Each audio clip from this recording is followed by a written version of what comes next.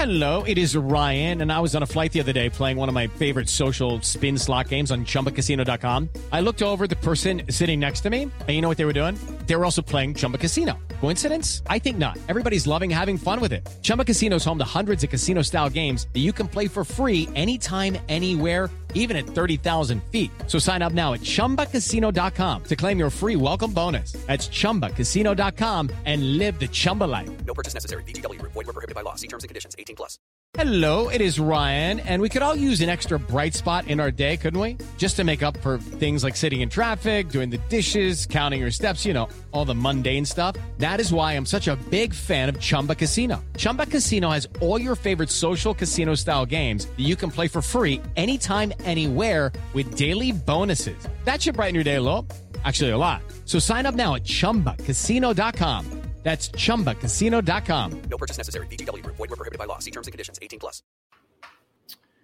And we are off a game week edition in defense of the Big 12. Tyler McComas in Norman, Oklahoma. Brad Kellner in Austin, Texas. And what a glorious day it is.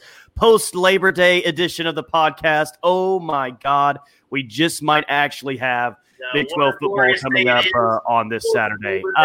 Well, I mean, I think that we're going to have games coming up this weekend, Brad. We've already have two that have been either postponed or canceled, TCU and SMU. I thought it was going to be the premier non-conference game in the league this year. Won't be played this Friday night. And then announced on late Monday night that Oklahoma State and Tulsa will be moved back a week from this Saturday to September 19th. So here's a week now for the next few days where we just sit back and kind of hold our breath, and hopefully no other non-conference games are pushed back or canceled altogether. Yeah, no doubt about it. I mean, it was beautiful to watch college football this past weekend. Obviously, we got 2 games in week 0 at the end of August last Saturday, but it was nice to watch some FBS teams play this weekend. That was good to see. So hopefully that can happen this weekend. Obviously, the first major weekend of college football coming up on Saturday. You've got some Power 5 conferences getting to be a part of the action this weekend. So, yeah, unfortunate news. I'm glad the Oklahoma State-Tulsa game has a concrete date, right? As you mentioned it, they just moved it from this Saturday to next Saturday, September 19th. I think the good news for the Big 12 is that it's Tulsa's problem, right? Tulsa is the program dealing with COVID. And once again, the fact that there is a concrete date tells you that, all right, it shouldn't be too bad. And it seems like they should be good to go by the time next weekend rolls around. But in terms of Big 12 play, I think that's good news that Oklahoma State is okay. And obviously the TCU SMU game, as you mentioned, man, I mean, we've talked about it a couple of times here on this podcast. That seems to be the premier game, the premier non-conference game in the sport this year. Right? I mean, you get rid of most of your non-conference rivalry games, number one. And then number two, most of the non-conference games you have across the sport are just against cupcake opponents. This one, you actually had a pretty good matchup, right? TCU, SMU playing for the Iron Skillet, which is a hilarious rivalry name. But SMU, a 10-win team from a year ago, played on Saturday. Didn't look that great, right? That was a little bit tougher and tighter against Texas State than they probably would have liked. But that's obviously still a good SMU team with the senior quarterback and Shane Buechele going up against TCU. That felt like the best non-conference game we were going to have in the sport. And Tyler, I'm not sure if that game's going to get played at all. Like there's a huge part of me that has always thought TCU has kind of been dodging that game a little bit. I think so too. And look, if they have enough positive COVID tests, I mean, you can't call them out, right? The number one goal is to try to play this season as safely as you possibly can. So if you do have to scrap the non-conference game to get to the conference games and make sure everybody's healthy by September 26th, then you do that. But man, there's a part of me that thinks this is a little bit fishy because it felt like a couple of months ago TCU was trying to dodge this game a little bit, and now the fact that basically a week and a half before the game's supposed to be played, they sort of opt out again. That leaves a little bit of a sour feeling in my mouth, man. Yeah, I mean, they said that they might try to find a common off week or something like that to be able to play this year. If maybe both teams get a game cancellation the same week and they're okay to play, they might play in Fort Worth or something like that. But I'm kind of with you. I think TCU knows what SMU has this year, especially at quarterback, and TCU knows what TCU has this year as well, which is probably not going to be very good quarterback play. And if they really want to get this in, I think that they're going to have the opportunity to do so. I'm not projecting TCU to be in the Big 12 championship this year.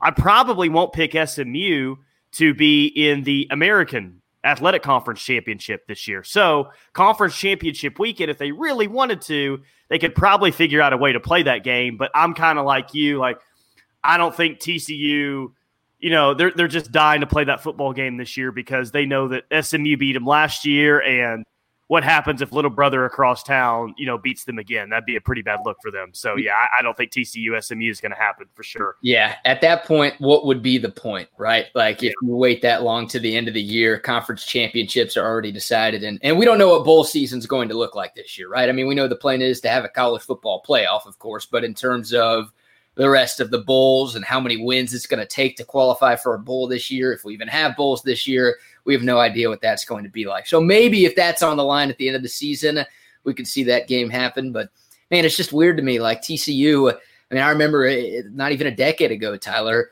where TCU was the team that nobody wanted to play, and everybody else seemed to be shying away from them because they were in the WAC and then the Mountain West. And, what good is it to play TCU? And I remember TCU fans always being like, nobody wants to play us. This sucks. And now it almost feels like life has come full circle and they're doing the same thing the other way, doesn't it?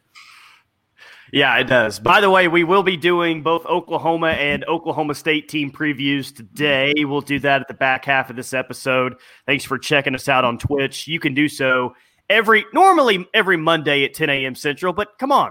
Me and BK took off the holiday weekend. You can't blame us for that, all right? We sat around all day. Maybe we hung out at the pool, drank some beer, watched BYU Navy last night, But, we're normally right here every Monday at 10 a.m. and every Thursday at 10 a.m. Central as well. So we appreciate you checking us out on Twitch. And be sure to leave a comment for us. We'd love to answer any questions you got about the Big 12. Tell us you like the podcast. Tell us you think the podcast sucks. Whatever. Just fill up the comment section for sure. Okay, so Texas released a depth chart over the weekend, and I looked it over. Brennan Eagles is not a starter this year, which may be a little bit surprising. Anything about the UT depth chart that maybe surprised you a little bit this weekend?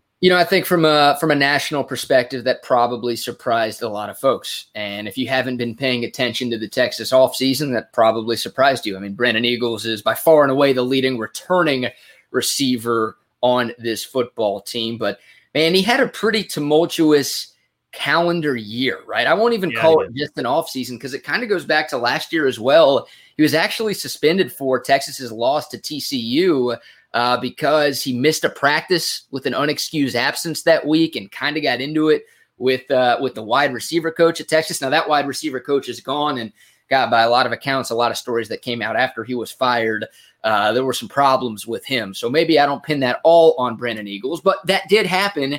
And then this offseason, Brennan Eagles took to social media and was one of the guys who threatened to never play again, right? And that was less to do with Texas and more with the problems with social justice that were going on in this country. But, maybe that was sort of a part of it and put him in a little bit of a doghouse. And I think there's been kind of a question of, what is the buy-in for this guy? Once again, the most talented and most experienced receiver this football team has, but it doesn't always feel like he's been 100% bought in, right? It kind of feels like he's just been dipping his toes in the water instead of jumping all the way in. So, Texas doesn't have a lot of experienced commodities on the outside, but they've got some talented pieces, including Tariq Black, the grad transfer from Michigan, who, whenever he was healthy up in Ann Arbor, was a really, really good player. So, I think Brennan Eagles is going to get some playing time. But once again, I think if you paid attention to what's happened this offseason, like the writing has kind of been on the wall. A couple of weeks ago, Eagles was getting reps with the freshman instead of the first team. And it just has kind of felt like, all right, I don't know if it's a doghouse thing or it's just he hasn't been producing or what's been going on. But if you're a Texas fan, I don't think this news comes as that big of a shock. Keontae Ingram listed as the starter at running back, 15 career starts. Rashawn Johnson listed as the backup. Bijan Robinson, the highly touted freshman, listed as the third-team running back right now. Got to think that that's going to change at some point, right? I mean, maybe not till later on in the season, but it just everything I hear about this kid, how special he is, it's just a matter of time till he breaks through and maybe is the feature back for this offense. Yeah, Tom Herman said it a week or two ago that the depth chart at running back doesn't matter. He's like, all three of those guys are going to get playing time. It doesn't matter who you see at the top of the list, who's second, who's third. Those guys are all going to get an opportunity to play. So, I think Tom Herman, there was a part of me that thought he was going to use or Tom Herman's a big fan of the or. So is Lincoln Riley, trust me. Yeah. It's like this guy or that guy. Even if it feels obvious who the actual starter is going to be, sometimes Tom Herman will, I don't know if it's a motivational tactic for his guys. I don't know if it's to spark up some conversation with the media or maybe to shut the media up a little bit and have them stop assuming certain things. But yeah, there's a part of me that thought we would see an or on this, but I think maybe Tom Herman was just like, look, let's put the most experienced guy at the starter. I don't want this to be a hot debate on who's actually going to be the number one running back for this team. We'll just list it in this order, but come this Saturday against UTEP, all those guys are going to get the opportunity to play. And look, hopefully Texas can take care of business. Hopefully this game is in hand. The line is close to 41-42 right now. So ideally, Texas does get the opportunity to give all three of those guys a ton of reps this weekend, especially in some lower pressure situations. Now, I know the NCAA is allowing players to wear number 0 this year. Is Tariq Black really going to wear number 0 as a wide receiver? That's what it says on the depth chart. That's the plan, man. And I'm all for it. I'm in on this 0. I'm in on the 00 look, too, if we could ever get something like that in the sport of college football. Might take some time getting used to, but hey, if you're good, it doesn't matter what number you rock. You can make it look pretty cool. Yeah, no doubt. Oklahoma State also put out a depth chart over the weekend. Not much of a surprise there, really, with so many starters coming back, especially on defense. Big news, though, over the weekend, Jalen Redmond is likely to opt out of the 2020 season. There's a report out there, I believe from Soonerscoop.com, that Sunday was the deadline that Lincoln Riley told his players, like, if you're going to opt out, you need to let me know by September 6th on Sunday. We already knew about Kennedy Brooks. Sounds like Jalen Redmond is the next guy. He's had a issue with blood clots in the past that has kept him on the sideline. But I'm just telling you, I thought that Jalen Redmond was going to have a monster year, man, a monster year. Now, I don't think that this is necessarily devastating for the OU defense, but it definitely hurts them from a depth perspective, and a guy that I thought, again, was going to have a really nice year. So this is more bad news for a team that's seemingly trying to find some good news before we get to the actual season on Saturday, man. Yeah, I mean, are you guys going to be able to field a full 53-man roster? It's been crazy with opt-outs. It's going to co-op with LSU this year is what they're going to do. OU LSU are going to co-op. Yeah. Oh, man. I mean, it's pretty remarkable. And this opens things up in the Big 12. I mean, those obviously have been the conversations had in Austin and at Stillwater and probably in Ames, Iowa as well. Like, hey, man, the big dogs of this conference, the team that has dominated this league for the last half decade, and hell, really since the inception of this league back in the 90s, they're down this year. And they've got more questions than ever, and they're going to be shorthanded. And, hey, especially if you get them at the start of the season when they've got guys out with suspension, like, you got to strike, man. You got to take advantage of this team. So, I mean, Oklahoma still has some talented pieces. They recruit at a really, really high level. So if there's any team in this league that can deal with this many losses, it would be Oklahoma. But, man, I mean, they are just so shorthanded, especially on that defensive front, which, I thought maybe could have been a strength of this team fully healthy this year in terms of talent and in terms of depth. And now it's just like, how the hell are they going to find a way to have enough guys to be healthy to produce week in and week out? Yeah, we'll preview OU here in a couple minutes, but boy, if they don't have elite quarterback play this year, then it'll be really interesting to see what it looks like if OU doesn't have elite quarterback play, because they have won the conference 5 years in a row now, but it's not like they're blowing out every single team in the league. I mean, they get a handful with Texas every single year. We know that. Iowa State has played them extremely tough here 2 out of the past 3 years, winning one of those games. Texas Tech has, every time OU goes out to Lubbock, they got a fight on their hands. Oklahoma State always seems like a close game. TCU was a close game last year. Baylor, they had to come back from 25 down. Like, you get the point.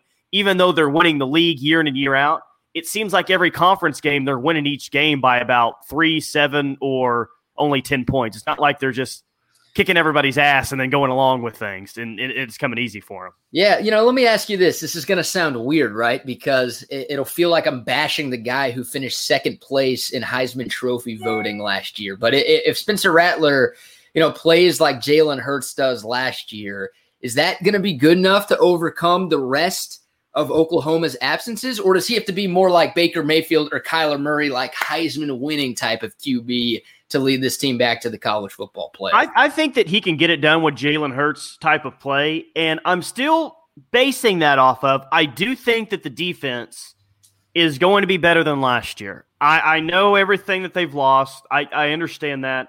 But I think they have so much raw talent right now, especially in the front seven, that I think that they'll be better defensively. So I would say Jalen Hurts type of play would probably win them a Big 12 championship this year. But, man, it'd be really close if that's the case. I mean, just from a numbers standpoint, it probably would. But Spencer Rattler better throw the ball better and more consistently than Jalen Hurts, because that was an issue at times. And it seemed like every big game that you go into, it's like, okay, well, you almost have to factor in that Jalen Hurts is going to turn the ball over twice in this game. So can OU, they're not going to get a turnover. They only got 11 all last year. Can OU win this game losing the turnover battle 2-0? That's what every big game felt like last year. Yeah. I mean, once again, I feel like an idiot asking that question. Like, oh, if this guy only plays as well as the Heisman runner-up did, is Oklahoma going to be okay? But, yeah, I mean, there were times where Jalen Hurts did have turnover problems and did keep the other team in games against Oklahoma when it felt like they didn't need to be that close. So it's going to be fascinating to watch this kid play, man. I'm excited to see what he brings to the table on Saturday. And, yeah, will he be good enough to offset the other issues that Oklahoma is dealing with this year? Yeah, I'm just looking at some of the spreads this weekend really quickly. You get to mess around with Texas minus 43 against UTEP. UTEP's a bad football team. That's a lot of points, though. I know. Hey, UTEP is 1-0. Congrats to the Miners. They got their third win in the last 4 years. Now, it was over an FCS program in Stephen F. Austin, and that game was very, very close until the final few minutes. But I don't think I'm going to touch that. That's a hefty line, man.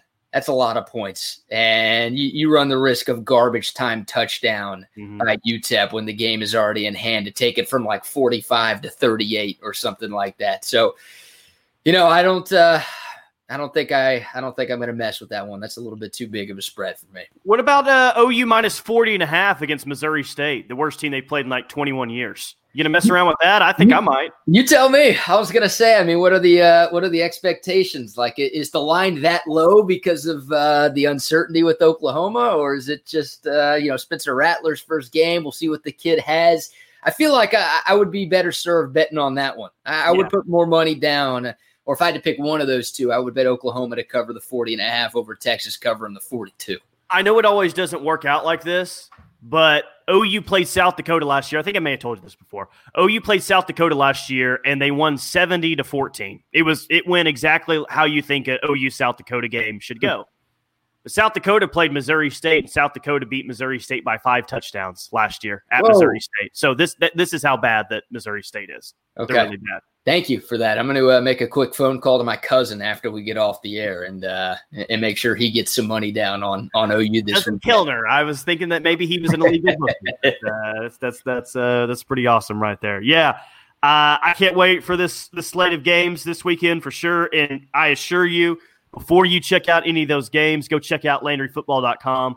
High school, college, NFL, recruiting, NFL draft, free agency.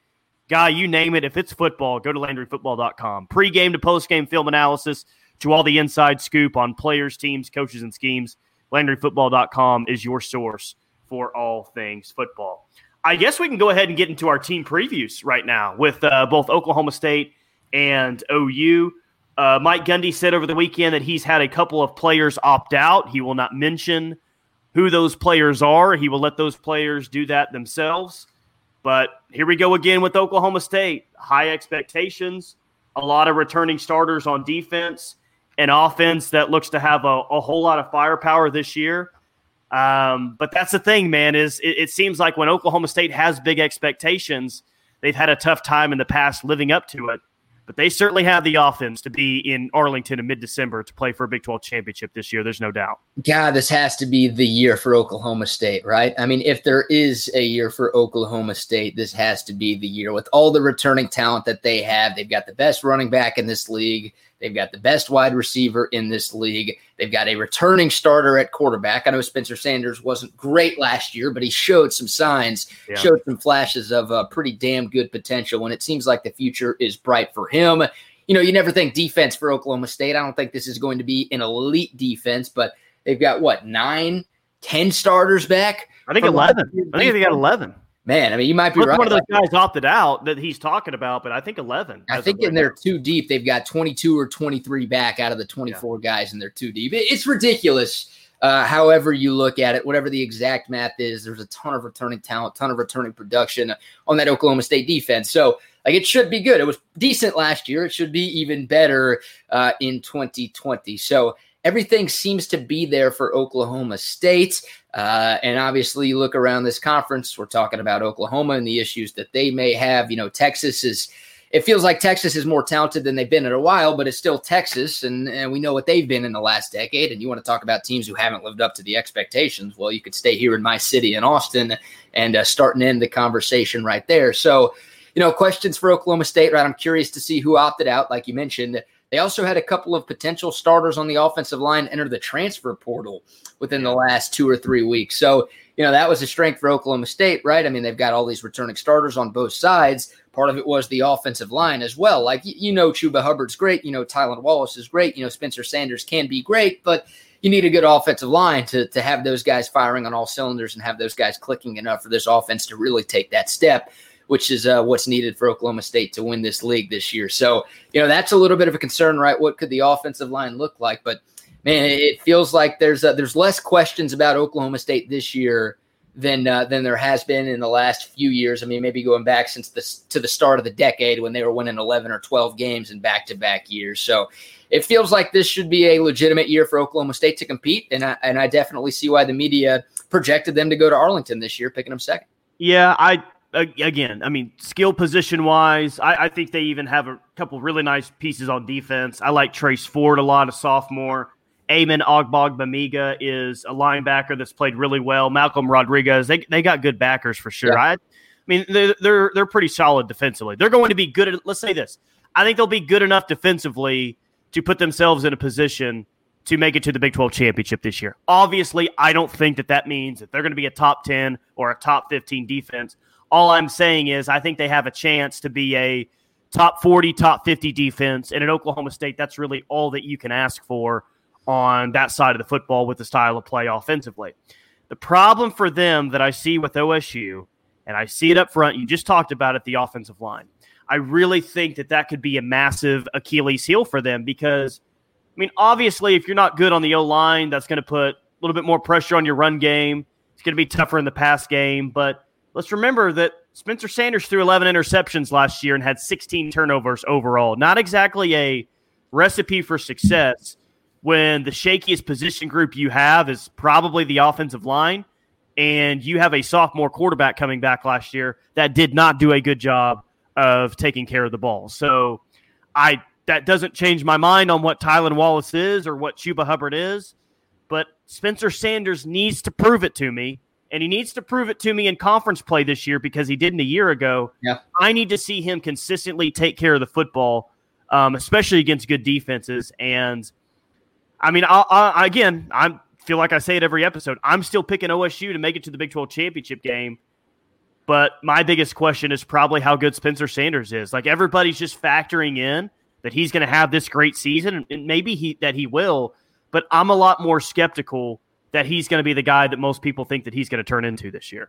Yeah, I don't know if he has to have a great season, right? He has to be better than he was last year, but I don't know if he has to be like an elite quarterback in this conference or in college football. Like, I still think Oklahoma State can get to Arlington if Spencer Sanders is the fourth best quarterback in this league, right? If he's not as good as Sam Ehlinger or Brock Purdy or Spencer Rattler, I think Oklahoma State might have enough talent around Spencer Sanders to where they could still at least get to Arlington this year. Now, could they win the Big 12? Could they make the college football playoff? Like, I've seen some national pundits kind of put them as a dark horse contender. I don't know, but I think if Spencer Sanders just takes a little bit of a step from last year, then I think Oklahoma State has a shot to get to Arlington.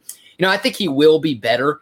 Like, I don't know how much better. I'm still kind of in a wait-and-see mode like you, and I think there are some Oklahoma State fans who are there as well because of those turnover numbers last year, because of the sometimes inaccuracy throwing the football down the field that we saw last year. But I think some of that can be chalked up to just being a true freshman playing at this level and the speed of the game being completely different, transitioning from high school to college. So I think that experience that Spencer Sanders gained last year, having a full offseason, I know it's a pandemic-shortened offseason, but a full offseason to adjust and to improve from his mistakes, I think is going to help a lot. Now, the question is, what happens if Chuba Hubbard doesn't rush for 2,000 yards this year, which I don't think he will. Like, that's not a shot at Chuba Hubbard, but I think, once again, the offensive line questions with a couple of guys transferring and the fact that, look, I mean, that was one of the most productive rushing seasons in the history of this sport. Like, expecting that to be replicated is tough. Now, Jonathan Taylor did it 2 years in a row, right? Two 2,000-yard seasons at Wisconsin in a row. So it can be done. I'm not saying it can't, but,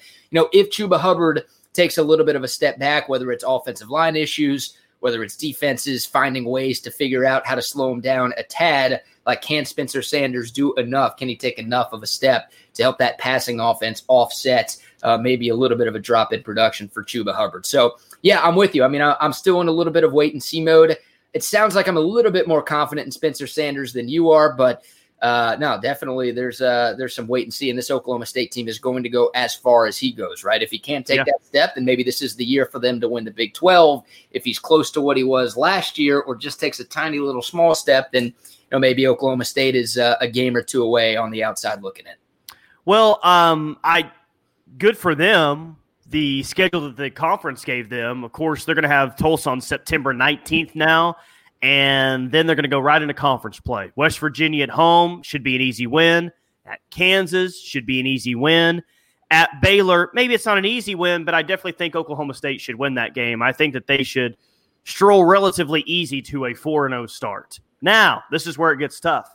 It goes Iowa State and Stillwater, Texas and Stillwater, at Kansas State, at Oklahoma. That's a really tough 4-game stretch that they have on their hands with the back 2 games coming both on the road. Here's why I think it's important that they have a soft start to the season is that, look, man, I don't think for a second that all that Mike Gundy stuff from this offseason got resolved. I think basically Mike Gundy just put like a cheap Band-Aid on the situation, and that's it. So what happens to this football team if they lose a couple games early on? It looks like they're already out of contention for the Big 12 title.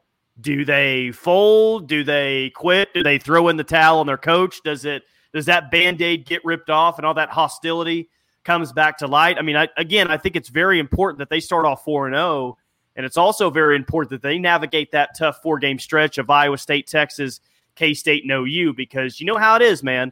Everybody can get along and be fine once you're winning, but once you start losing, the fingers start to be pointed, and I think a lot of fingers will be pointed at Mike Gundy and how he really hasn't been all that impressive of handling these situations in the offseason. So you think instead of using the Phil Swift flex tape to seal up the bottom of the boat, they just used some duct tape, some regular ordinary duct tape there? I think that that's highly disrespectful to duct tape because I think it gets the job done 98% of the time. Mike Gundy wishes that this situation had duct tape on. That's not what the commercial said, all right? I saw that guy cut a hole in the bottom of his boat and fill it up with flex tape, and it worked. That's interesting. That's an interesting storyline. I don't think it will be that much of an issue. And, the whole hot seat question, it's almost non-existent this year, Tyler. Yeah. Like when coaches have buyouts. If a coach is entering the last year of his contract, then okay, that's an issue. And hell, we just saw the coach at Southern Miss get fired after losing 1 game. So maybe it is possible. But when coaches have as big of buyouts as Mike Gundy does, then, I don't know what the hot seat would be like. I do think in a normal year, with all that Oklahoma State has coming back, and considering what did happen this offseason with his players sort of going against him with the whole OAN issue, maybe if Oklahoma State were to underperform this year, then Mike Gundy could be on the hot seat and could be on his way out of Stillwater. Because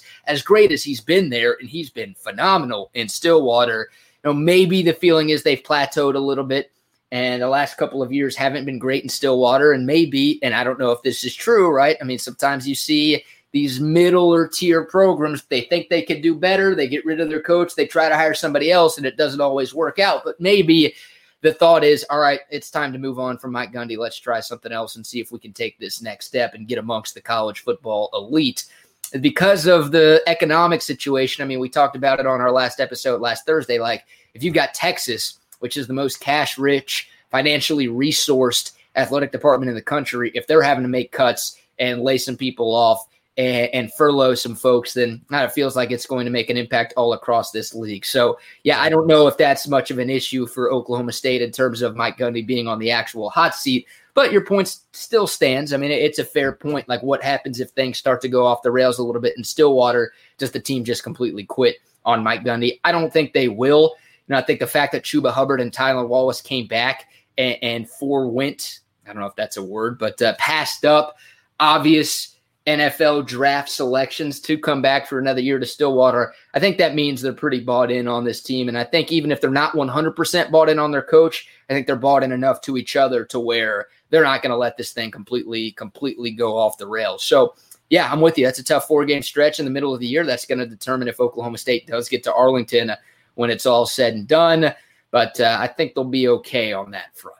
Yeah, okay. I will also say this about Oklahoma State.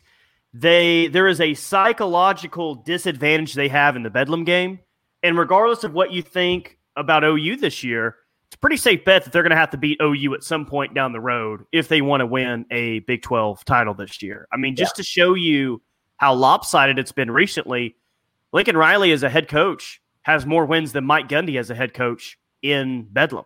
So, I mean, that's a pretty telling stat, seeing as Mike Gundy's been there since 2005 as a head coach at OSU. So they have to, at some point, get over that mental hurdle of playing OU in a big game, whether it be in Norman this year, whether it be in Arlington. And that's really tough to do, man. When a team just has a mental edge over you, and maybe Texas had that over Texas A&M for a long time or Texas Tech for a long time. So maybe you can speak to this on the Texas side, but OU's just got a serious stranglehold over Oklahoma State right now, man. Yeah, I mean, what is it, 2-13? Mike Gundy's record against Oklahoma since being in Stillwater. So, look, I mean, the game's in Norman this year, which would normally benefit Oklahoma a whole heck of a lot. But with the reduced capacity and only 25% of the fans being allowed into Gaylord Memorial Stadium, that obviously makes things a little bit easier for OSU to go into Norman and steal a win this year. But yeah, I mean, there's got to be some sort of mental block. I mean, Oklahoma usually has more talent than Oklahoma State. There's no doubt about that. But even on the years where it feels like the teams are evenly matched, or maybe Oklahoma State has a slight edge in talent, it seems like somehow, some way, the Sooners find a way to win that game. But you're probably right, whether it's the game in the middle of the year in October or it's the game in Arlington for the Big 12 championship. I beg your pardon, the November game. November 21st is the regular season Bedlam game this year. Whether it's that or the game at Jerry World in December, Oklahoma State probably is going to have to beat Oklahoma at least once this year to win this conference. And I'll tell you what, Tyler, I think I'm not worried about Tulsa in terms of Oklahoma State losing that game, but I do think the Cowboys get hit and hurt a little bit because that game isn't this weekend, right? Yeah. Every other team in this league is going to get a bye before their first conference game. Now, it definitely helps that Oklahoma State's first few conference games are against weaker opponents, but they don't get that benefit of whether it's COVID related or just getting some extra rest to ramp up for conference play. They don't get that week off that every other team in this league gets. So that's another little bit of a storyline to watch if OSU looks a little bit sluggish early on in conference play. All right, there's our Oklahoma State preview. For more, go check out LandryFootball.com. I assure you he's got a lot on the Oklahoma State Cowboys, Spencer Rattler, Tylan Wallace, Chuba Hubbard, and the entire crew they have coming back for this year. And now, how about this? The team that's slated to win the conference once again, Oklahoma, starting off number 5 in the AP preseason poll. And boy, do they look different this year. No CeeDee Lamb, no Jalen Hurts, no Kennedy Brooks, no Trey Sermon, no Ramondre Stevenson for the first 5 games, no Jalen Redmond, no Kenneth Murray. Boy, this team just looks a whole lot different, but still slated to win this conference once again. And it's kind of crazy, Brad, that you won't see a whole lot of preseason All-Americans on this team, and you won't see the preseason All-Big 12 team just flooded with Sooners either. It's just everybody is projecting that the quarterback play for OU is still going to be strong, and this offense is still, even with all the new faces, going to be one of the best in all of college football this year. Oh, man, I mean, with what we've seen from Lincoln Riley, and really it goes beyond Lincoln Riley, and we'll get to him in a second, but Oklahoma's won this league 13 times, and they've won it with 8 different quarterbacks, Tyler, and even without proven commodities at that position, even without really talented guys at that position. You got Paul Thompson winning this league. somehow, some way, the Sooners find a way to get it done more often than not. So I think that's why. I think that's part of the reason why a lot of people are picking Oklahoma to win this league. And the other part is Lincoln Riley's just the best offensive mind in college football, maybe the best offensive mind in all of football right now.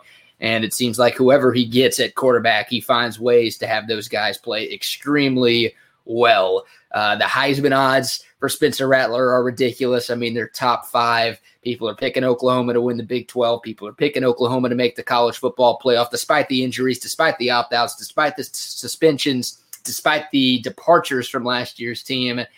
People still think Oklahoma is going to be really, really good. So, look, Spencer Rattler, the number 1 quarterback recruit in the country 2 years ago. I know he's a first-year starter. I know he's a first-time starter, but he was a part of that system last year, got to learn from Jalen Hurts, and obviously got to learn from Lincoln Riley, more importantly. So, yeah, I mean, I think the quarterback play is going to be damn good in Norman. I mean, am I crazy? Like, is this just – I have so much respect for Lincoln Riley, and I have so much maybe Texas fan PTSD from Oklahoma finding ways to win this league with unproven commodities at quarterback, or do you think Spencer Rattler can really be as good as some people think?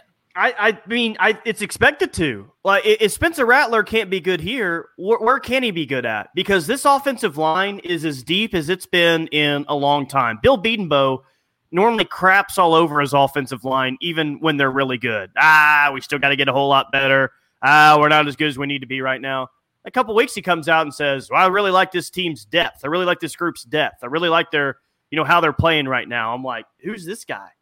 So if you can't succeed with this offensive line, with a wide receiver core that's still going to be really talented, a running back core that's still going to be really good, and the best play caller maybe in all of college football, I mean, you get what I'm getting at here. It's like, yeah, I think he's going to be good, because if you can't succeed in this offense, then what offense can you succeed in? But the biggest question is, I mean, I think without a doubt Spencer Rattler's going to have all the stats this year. But it's almost the same conversation that we just had about Spencer Sanders. What are the turnover numbers going to look like? Jalen Hurts had a turnover problem last year, man. Spencer Sanders had a turnover problem last year. And will Spencer Rattler do a good job, especially in big games, like when they're playing Texas, like when they're playing OSU? Can he limit the big mistake from happening? Because if he can limit the big mistake from happening and do a good job of taking care of the football, then I think the sky's the limit for this offense once again. Just because I think this offensive line is so good, man. I really think it has a chance to be – I think it definitely has a chance to be one of the best in all of college football, but maybe the best in the country by the time it's all said and done. That's how much depth they have. Yeah, that's like the one position group that hasn't been affected by this offseason, right? Mm-hmm. I mean, 5 returning starters, but no opt-outs, no injuries, no suspensions up front for OU. Do I have that right? Yeah. Yeah, so that's the strength. It always is with Billy B up there. The offensive line in Norman is always ridiculous, and it feels like Oklahoma is always competing for that Joe Moore Award, right? The best offensive line in college football, and I'm with you. It feels like this year is no exception on that front. So, yeah, I think the offense is going to be there, man. I mean, look at the numbers over the last few years. Like last year was a down year for OU's offense, and they put up 42 points per game. They were still top 5 in scoring offense in all of college football, and that's their worst production under Lincoln Riley. So, I feel like they're at least good for 40 points per game. And if I had to guess, I think they'll top last year's number. I think they'll do better than 42 points per game this year. So the offense isn't going to be the issue, even without the running backs, right? The questions there, even without CeeDee Lamb on the outside, some questions there. I still feel like Spencer Rattler is going to be really, really damn good, put up some ridiculous stats, and I think Lincoln Riley's going to find a way to have this group putting up 40 a game at least, which is going to make OU a tough team to beat.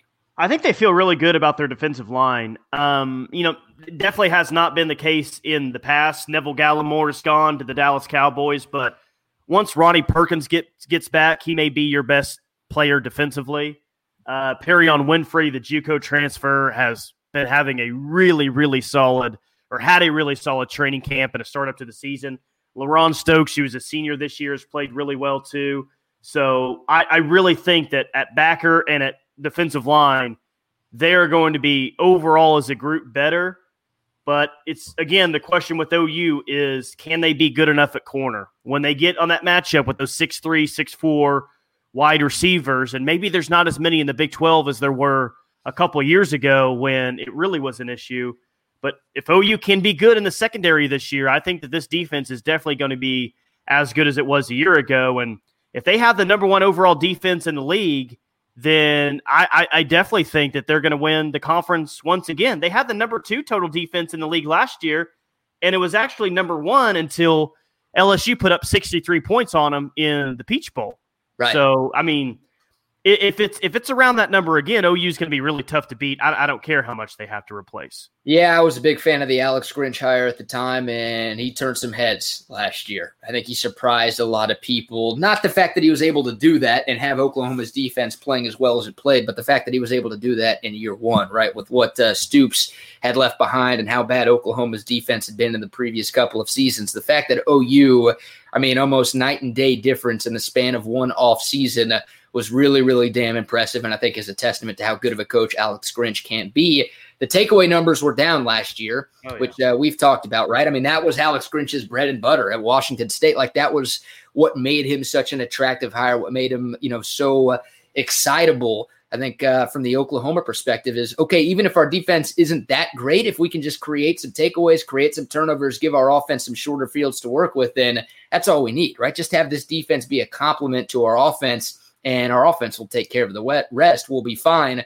The fact that Oklahoma was able to have one of the best defenses in this league without those takeaway numbers, I think should scare people in the Big 12 this year. I like what you mentioned about the wide receivers. This is a really, really down year. For the first time in a long time, it's a down year for wide receivers in this league. I mean, you look at the preseason all Big 12 wide receiver list, and you've got, Kansas wide receivers on this list. I mean, you've got just a lot of unproven commodities on the outside of Tylan Wallace, not a lot of returning production on the outside. So maybe for teams like Oklahoma and teams like Texas that struggled at corner and really struggled in pass defense at times last year, they can offset that. They can overcome that because it sort of feels like a lack of talent there.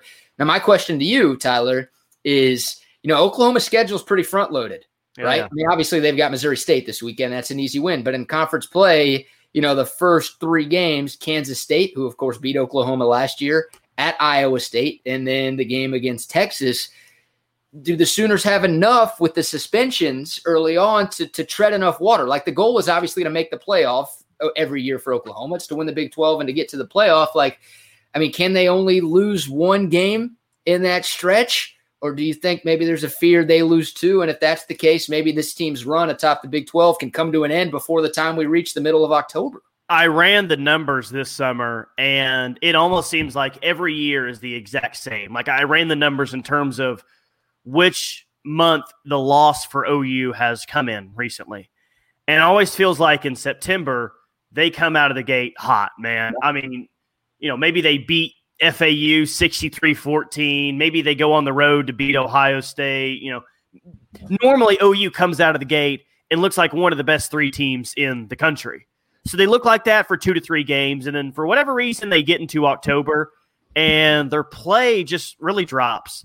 Maybe they get beat by Texas. Maybe they lose to Iowa State at home. Maybe they lose at Kansas State. But for whatever reason, October has kind of for like the past decade now, maybe longer, been a weird year for OU where they play down a competition. They don't play good football. Then in November, they kick it back up again. They call it Championship November. They play their best football, win all their games, and get to a Big 12 championship. So if this team loses a game, I mean, history tells you that it's going to be in the month of October, and the schedule this year tells you that it's going to be in the month of October as well. I mean, when you're talking about playing Iowa State, then playing Texas back-to-back like that, that's going to be – and then having to go to TCU soon after that as well.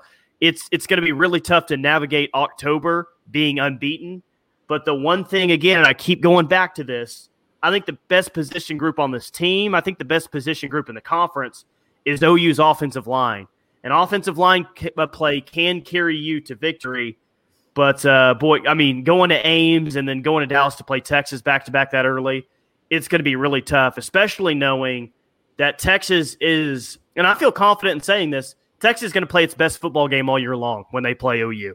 So is OU ready to bring it that second weekend of October and match the intensity of what Texas is going to bring inside the Cotton Bowl? It's going to be tough to get all the way through October unbeaten. I'd say that they probably drop a game, one of those games in there. Yeah, I mean, you go to November, right? The only tough game that Oklahoma has, at least on paper, and who knows? I mean, maybe these teams will play better than we expect, but the Bedlam game, November 21st, that feels tough. But Kansas, West Virginia, and then Baylor with the first-year head coach and all the turnover that they have, like all three of those games feel very, very winnable. And then Oklahoma State, I mean, OU's had Oklahoma State's number in the Mike Gundy era, so it feels like that one is winnable as well. The question is, I mean, it's every team in the Big 12, right? If you're an OU fan, if you're a Texas fan, you always feel like, okay, if we can navigate this year with just one loss and we win this league, we're going to make the college football playoff.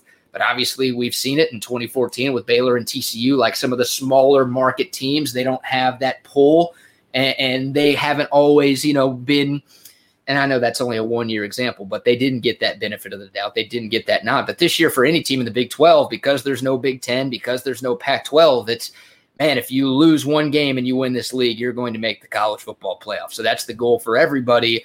And even Oklahoma, right? Like last year, there was a fear that, hey, Oklahoma, even with their one loss, even with winning the Big 12, like they might not make the college football playoff because of what's happening in Utah and what's happening around the country. It might not work out for them. This year, that's not the case. So, yeah, if OU can navigate that month of October or get through the month of October with just one loss, then, I mean, they've got a damn good shot to get back to the Final Four this year. Final question to you, or one of the final questions. Are you worried about running back? I know we've talked about this before, but just because we're doing the OU season preview, obviously you lose your leading rusher technically in Jalen Hurts, but you lose your leading running back in Kennedy Brooks opting out. You lose Trey Sermon, of course, the grad transfer to Ohio State, but I don't know what the hell is going to happen to him this year. Any fear about the running back position, or do you think Oklahoma is going to find a guy or two to step up and replace what they're losing? The only fear I have is depth-wise.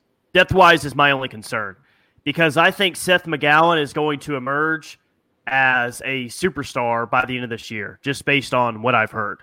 I think Marcus Major is definitely a capable running back. I think that TJ Pledger is a capable running back as well. But what I've heard from Seth McGowan, like, don't be surprised if he emerges by the end of the year as like a top 2, top 3 running back by the end of the season. And again, he's going to have that same offensive line that Kennedy Brooks has been running behind. Like, people, when Kennedy Brooks opted out, they listed like a stat like, well, Kennedy Brooks averaged 3 yards before getting touched on a run before first contact. I'm like, is that a Kennedy Brooks stat or is that an offensive line stat? I mean, everything always goes back to the O-line for me, but what I've heard about Seth McGowan, he does not look like a true freshman. Adam Mesquite, he looks like a kid that's ready to play now, and he is going to play now. I don't know how much he'll play Saturday against Missouri State just because you know how coaching staffs operate. Well, we'll give the first carries to TJ Pledger because, man, he's earned it. He's just earned it. But make no mistake about it, once this team gets to the Texas game and the Iowa State game, I think Seth McGowan's going to be RB1 for them in the backfield. He's that good. Okay. Yeah, I mean, I tend to agree. You know more about it than I do. You're more in tune with the Oklahoma program than I am, but it feels like even when they do have questions at running back, somebody always steps up, right? Whether it's a graduation or a transfer or this year an opt-out, somebody on that depth chart is always stepping up and producing at a very, very high level. I think more of that has to do with the offensive line, but also these guys are all 4- and 5-star recruits, so that definitely helps too.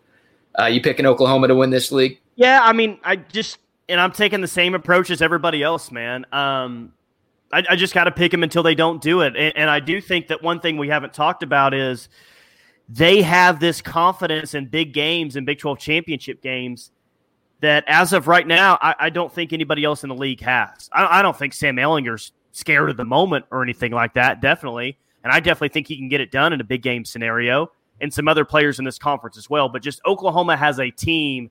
I guess there's a fundamental conference and a fundamental belief that they're going to make it to that game and they're going to win that game. Yeah. And still don't exactly know how good OU is going to be this year. Maybe they take a step back for sure, but there's just a lot of teams in this conference I can't trust, but OU is not one of those teams heading into this year.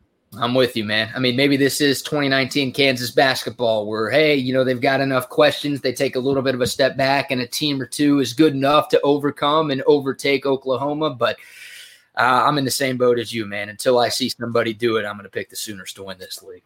All right, yeah, we will be back on Thursday, 10 a.m. right here on Twitch, and we'll be getting you ready for all the action that's coming up here on Saturday. Not just the Big 12 games. We'll talk about some other games as well. God, maybe we need to talk on Thursday about how it's a blessing that BYU isn't in the conference this year so they wouldn't beat everybody by 40 points because they looked freaking amazing last night playing at Navy. But any last words before we get out of here? We talk to you again on Thursday? No, man. I mean, it was awesome to watch college football over the weekend. Huge bummer that TCU and Oklahoma State can't play. The hope is that those are the only two teams in this league that can't play this weekend, right? The hope is these teams can stay safe and can stay healthy. And the hope is everybody can stay safe and stay healthy so we can get this college football season going and hopefully finish it a couple of months from now. Yeah, no doubt. All right, we'll be talking spreads, matchups, and everything else coming up on Thursday. But in the meantime, go check out LandryFootball.com for all your Big 12 info. I assure you, you will not be disappointed if you go check out Landry Football. For Brad Kellner, I'm Tyler McComas. We'll talk to you on Thursday right here on the Chris Landry Football Podcast Network. I'm Victoria Cash. Thanks for calling the Lucky Land Hotline. If you feel like you do the same thing every day, press 1. If you're ready to have some serious fun for the chance to redeem some serious prizes, press 2. We heard you loud and clear. So go to LuckyLandSlots.com right now and play over 100 social casino-style games for free. Get lucky today at LuckyLandSlots.com. Available to players in the U.S., excluding Washington and Michigan. No purchase necessary. VGW Group. Void where prohibited by law. 18+. Terms and conditions apply.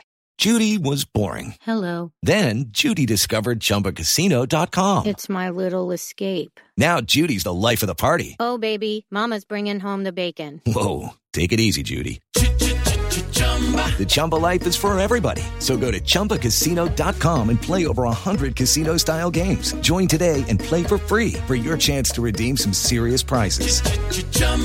ChumbaCasino.com. No purchase necessary. Void where prohibited by law. 18+. Terms and conditions apply. See website for details.